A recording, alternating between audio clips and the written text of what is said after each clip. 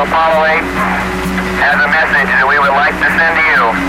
In the beginning, God created the heaven and the earth. Ask not what your country can do for you. Ask what you can do for your country. She taught me to pray. She taught me about the weapon of prayer.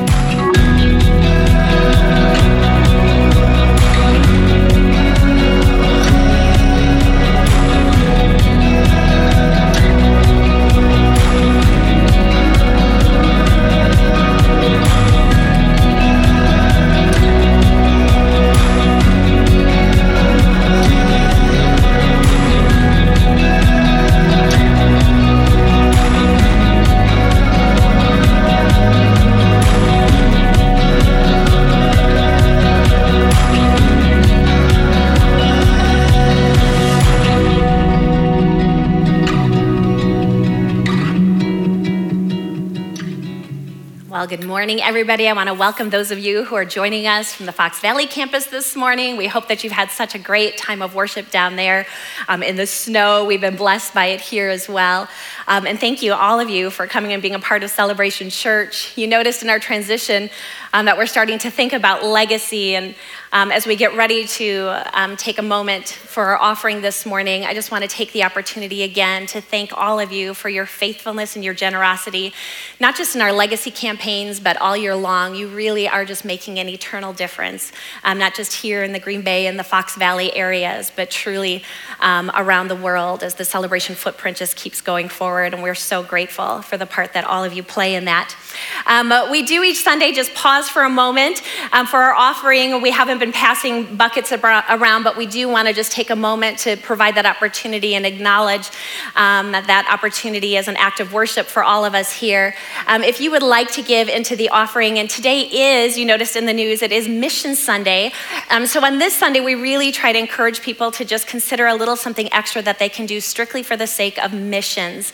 Many of you have been bringing in celebration packs in the past couple of weeks, and we can't thank you enough for being a part of that initiative and all the other things that we've been doing locally and in our country and around the world. You just truly are making a difference.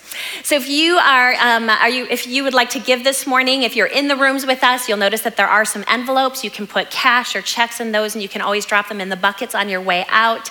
Otherwise, a lot of our people do just go online and they sign up to offer recurring giving, which is such a huge blessing to us as a church. It helps us with our planning on so many levels. And then, of course, there's always that opportunity, Pastor Mark loves to point out, you can use our Celebration Church app. So if you just love that opportunity to give while you're in the house as well, we encourage you to just take a moment and you can open up the app, and there's a little give button right on there.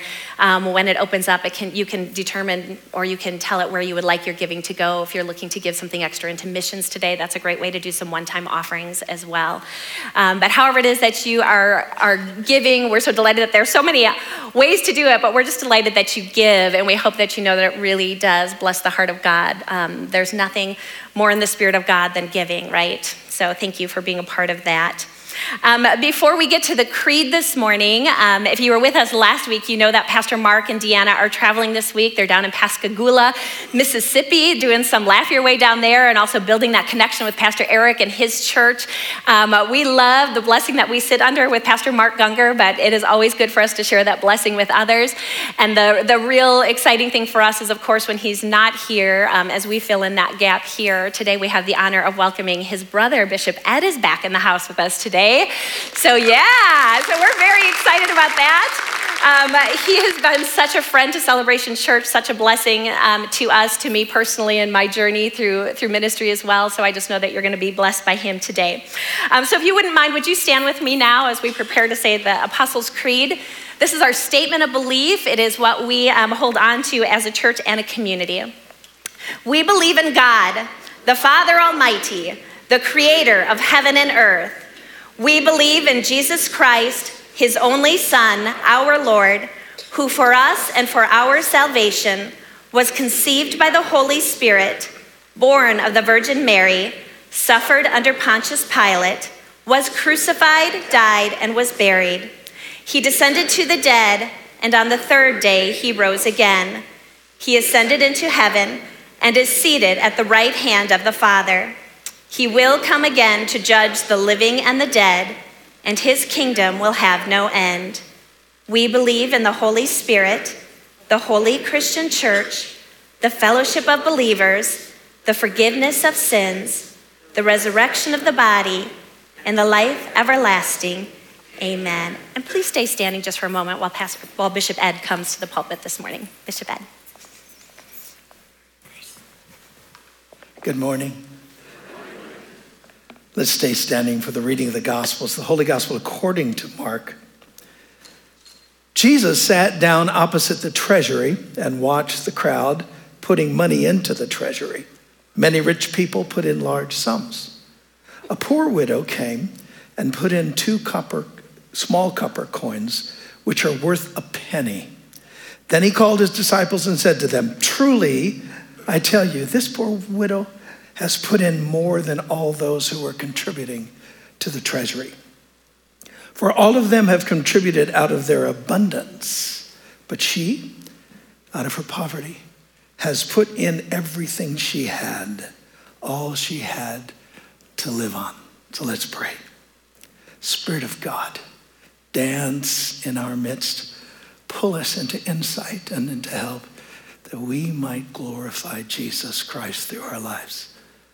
And we all said, amen. Go ahead and be seated. Such a delight to be here with you. We've had quite the past couple of years in this culture, and it's great to be here with you.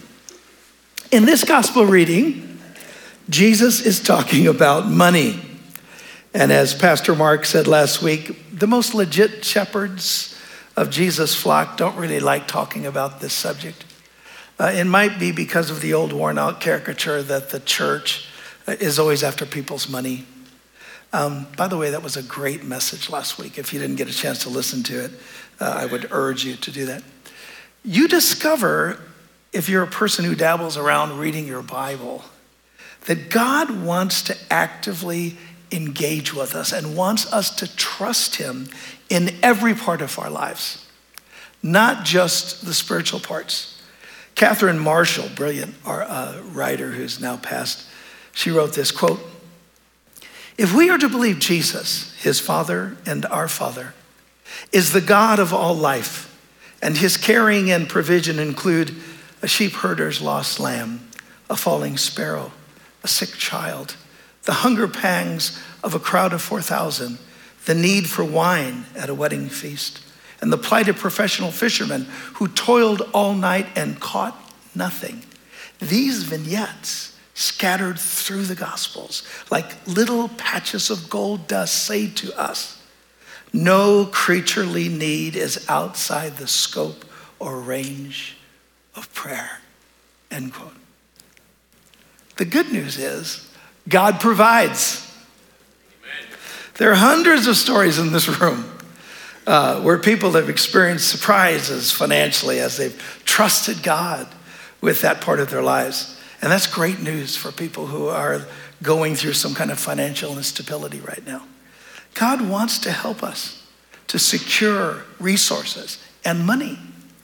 What is also obvious from the scripture that sometimes is surprising is that money is more than about money. There's something else going on. There's a way in which money impacts the soul, the human soul. We see in texts that money can be wonderful and can bring enjoyment, but it also can be deadly to the soul. The warnings about money in Scripture abound. Jesus said in Luke 12:15, "Watch out, be on your guard against all kinds of greed. A person's life does not consist in the abundance of possessions." Jesus warned about how increase can damage and ruin and cause one to forfeit their soul. Think about that. He says in Mark 8:36, "What good is it for a man to gain the whole world and then end up forfeiting his own soul?"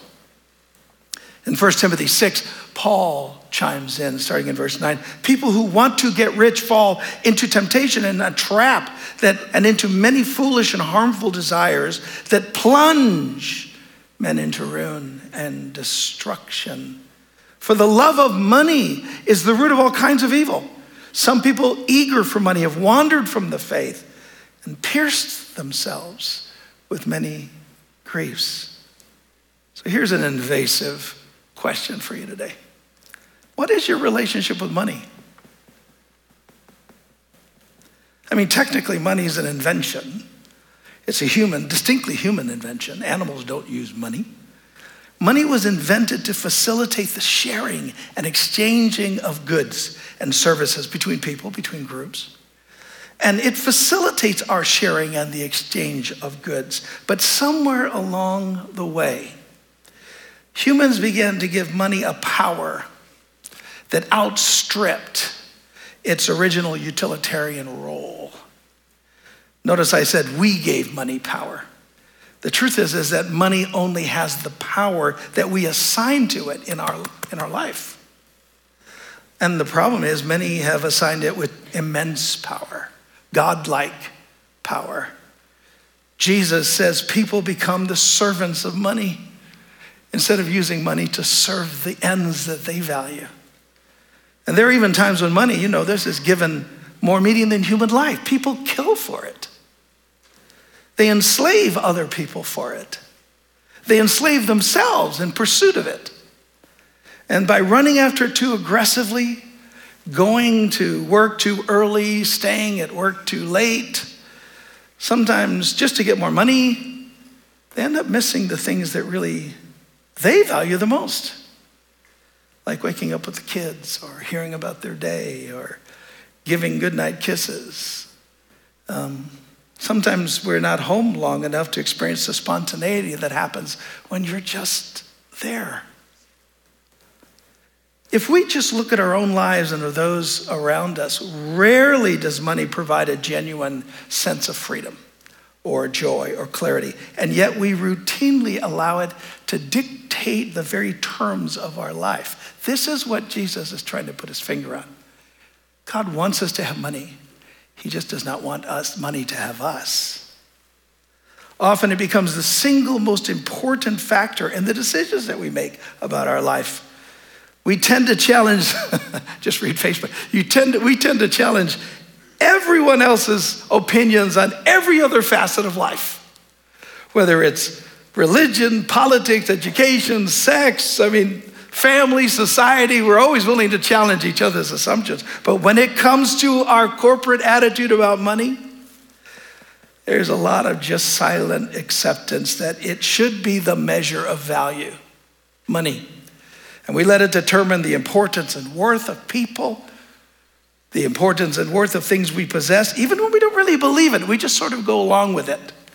We are born into a culture defined by money. And that may surprise you, but Jesus talked more about money than he did about heaven. Why?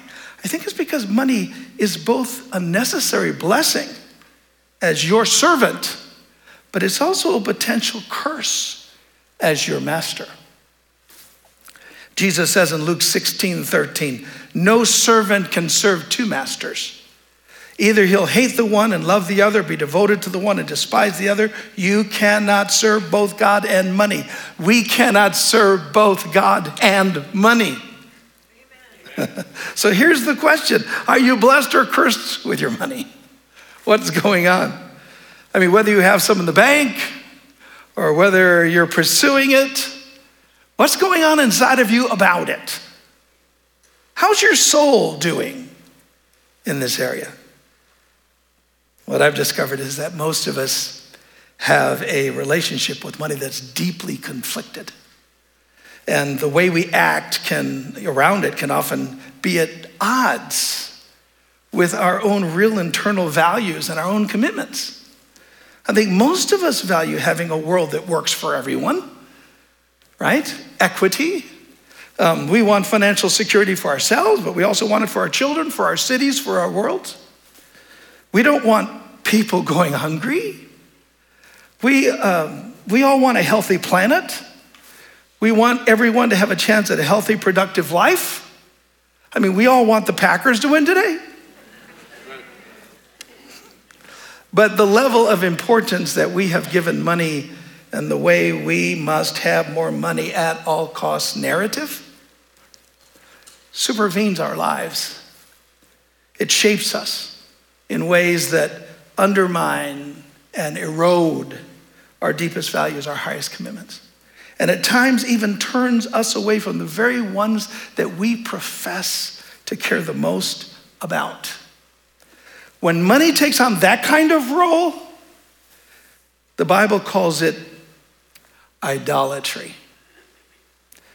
When Jesus said you can't serve God and money, he is saying that there's something about money that competes for the devotion that should only be given to God. That's what idols do. They vie for what belongs to God alone. That's why Jesus said in Luke 6:24, woe to you who are rich. I don't think he's saying it's bad to be rich. I think what he's saying is it has some woe in it. You need to watch out. Like if you told me you lived inside a nuclear power plant, I'd say, whoa, lots of danger in there. You better be careful. That kind of idea. There are lots of dangers when you have more than what you need. It doesn't mean you shouldn't have more. It just means there are dangers when you do. So you have to protect yourself from the dangers of money. And where you can be wealthy and be safe, or you can be in the pursuit of wealth, and yet do it in a way that doesn't burn down your soul. The number one path of safety when it comes to this issue of money, in the words of Jesus and in the tone of Scripture, is giving. It's the secret of protection. If you want money to serve you and you not serve it, learn the secret of living to give. Which begs the question, well, how much should I give? Resourcing our gospel text is really helpful here. Jesus is watching as this group were coming by and giving loads of money, some of them, into this temple treasury. He says rich people put in large sums. But Jesus isn't impressed with their status, those rich people, their status or their power or their wealth or their generosity. Then we run into this widow. Starting in verse 42, we pick the narrative up. A poor widow came and put in 2 small copper coins, which are worth a penny. And then his disciples, he called them and he said to them, truly, I tell you, this widow, this poor widow, has put in more than all those who are contributing to the treasury. For all of them have contributed out of their abundance. But she, out of her poverty, has put in everything she had, all that she had to live on. Now, this woman was living in poverty, right? And in that day, as well as today, people in poverty live on what they can scrape together that day. So this penny she had garnered or gathered that day. When Jesus said she had given all she had to live on, he wasn't saying she's going to starve to death. He was basically saying she's got to start over for the day. She would just have to start over gathering what she could, because what she had gathered, she gave. The thing about giving this penny that caught Jesus' attention is that it made her life harder that day. Because of her gift, she would have to rearrange her plans and her focus for the rest of the day. Her desire to help the kingdom of God inconvenienced her, not destroyed her. After giving what she had to go back and start finding more resources. Maybe she would have to go and start begging again. Maybe she would have to ask a friend to share a meal when she could have done it by herself and had the dignity of taking care of herself that very day. The point is, she had to readjust her life because she gave away her strength. The others that gave so much gave out of their abundance. In other words, there was no inconvenience at all. There was no adjustments in their lifestyle that had to be done after they gave. Nothing changed.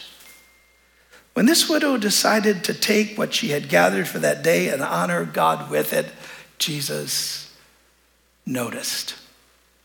This is one of the great signs of true religion. You're okay with being inconvenienced in order to care for others and participate in things beyond yourself. This kind of giving keeps money from being a god in you. Few people can give without feeling it. So I don't think most of us or any of us would necessarily be what this group was that were giving these large sums of money and just going on as though nothing happened. Most of us have consequences, inconveniences when we tithe, when we give offerings. We have to live differently because we do. Maybe you don't drive as nice of a car because you're a tither. Maybe you don't go on such an exotic vacation. There's nothing wrong with those things, but maybe you have tapered things a little because you've chosen to be inconvenienced by your heart for the kingdom. I think that's what God notices. Whatever inconveniences giving does to you, take note of it and let it bother you. Let it bother the love of money right out of you. So there's 3 areas I want to just quickly touch on in this whole area of giving that you should be big on. Number 1 area you should be big on giving is give to your family. This is being a provider. 1 Timothy 5:8 says, if anyone does not provide for his relatives and especially for his immediate family, he has denied the faith and is worse than an infidel. And obviously this means giving the best to provide for your family and your kids and all that sort of thing. But sometimes I think it's more of a giving that's you're giving the potential not to make money. I mean, all of us have the potential to make money if we do more, run at it harder. But sometimes not running at it is the gift. Because we're choosing to be with our family. Maybe you don't go on all those business trips. Or maybe you don't let all your energy go towards work in hopes of every promotion that you're the one considered. Maybe you save some of the focus you have and some of the energy you have. I mean, you have to give it to work, but you save just a little of it so that you have it for your kids and your spouse and your extended family and your church family, right? It's all that kind of thing, or you can get invested with other people. Provide for your family, which is certainly money, but it's also you. Number 2 area of giving that's very important, I think, in God's economy is give to your future. What do I mean? Save some money. I mean, as much as you can for your retirement. A little saved money grows a lot over time. The old ancient Proverbs in the Hebrew mind was in Proverbs 13:11. He who gathers money little by little makes it grow. Give to your future. Don't spend all you get. And the money you save will scream at you. It'll scream at you to trust it instead of God. It'll scream at you to keep up with the Joneses. Tell it to be quiet. Jesus ran into this demon-possessed guy in Mark 1 who's blathering on, and Jesus just said simply, be quiet. Do that to your savings, to your investments. Just tell it, I'm not going to trust you, be quiet. Or, I'm not going to spend you on the latest iPhone. And then lastly, giving. Remember the temple. Give to the kingdom of God, to the work of God, like the widow in today's gospel. This church, Celebration, I make Pastor Sanctuary. Celebration is amazingly powerful in this area, consistent in this area. So there's no berating here. We are so grateful for the faithfulness of this community. My point here is that it matters. In a couple of weeks, as Becky suggested, Advent starts. It's the Christian New Year, where the liturgical calendar kicks in. So Happy New Year. Again, this year we'll jump into our legacy campaign where we're going to try to remember that we're not the last ones that are going to be coming this way. And we want the voice of God to be heard through Celebration Church 50 years from now, 100 years from now. So we sacrifice a little bit extra this time of year. We want to continue the ministries and the outreaches and the missions we do without redirecting money to keep our campus looking nice, or our campus in Fox Valley looking nice. You may not have thought about this, but really a campus is an important way to secure the voice of the gospel that's brought through our lives and to people who attend here. Buildings are so physical, so immediately you think, well, how in the world is that going to affect the kingdom of God? I think it does, because most people don't get to know Pastor Mark or the staff in a way that, they can really discern what's really happening here. And they're always scanning for evidence of, is this place valid? That's why we fight to have great services. That's why we work hard for great ministries to the whole family, for outreaches and missions, and a clean and updated physical campus. Those things scream, this ministry is legit. What's being said here is legitimate, and you're safe here. See, it matters for God's kingdom. We have some important initiatives that we want to do on the building that your gifts will enable from this year here in Green Bay, and those in the Fox Valley campus. Your legacy gifts will be going to important updates in your facility.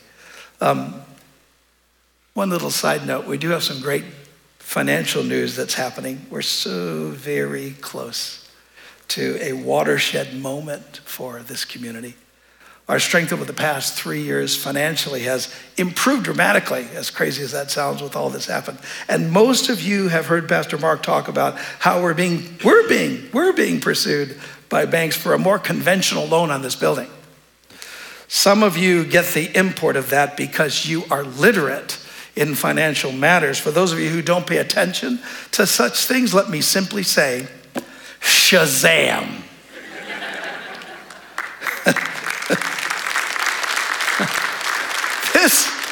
This is a game-changing moment for us. You know how life has a few of those. Some of my favorite ones were going to college. Leaving home, I love my family, but I loved going to college, right? I loved getting married. I loved having babies. Those are amazing. I loved getting our first house. Those were game-changing moments. This moment in Celebration's history is one of those kinds of moments. So keep your ears peeled for what's going to happen. Now, here's what I would love for you to take away from today. 1, God provides. 2, money messes with our souls in good and bad ways. And 3, the secret to protecting yourself from the bad ways is learn to give. Give to your family. Give to your future. Give to God's kingdom. And specifically for legacy, we're asking everyone to do something. And I would urge you to give something that inconveniences you. Something that makes the rest of 2021 just a little harder. Where you have to readjust because you gave. Why? Well, it seems Jesus loves it and takes note when we give pennies like that. And it's also the quickest path to really enjoying your money instead of money ruling over you.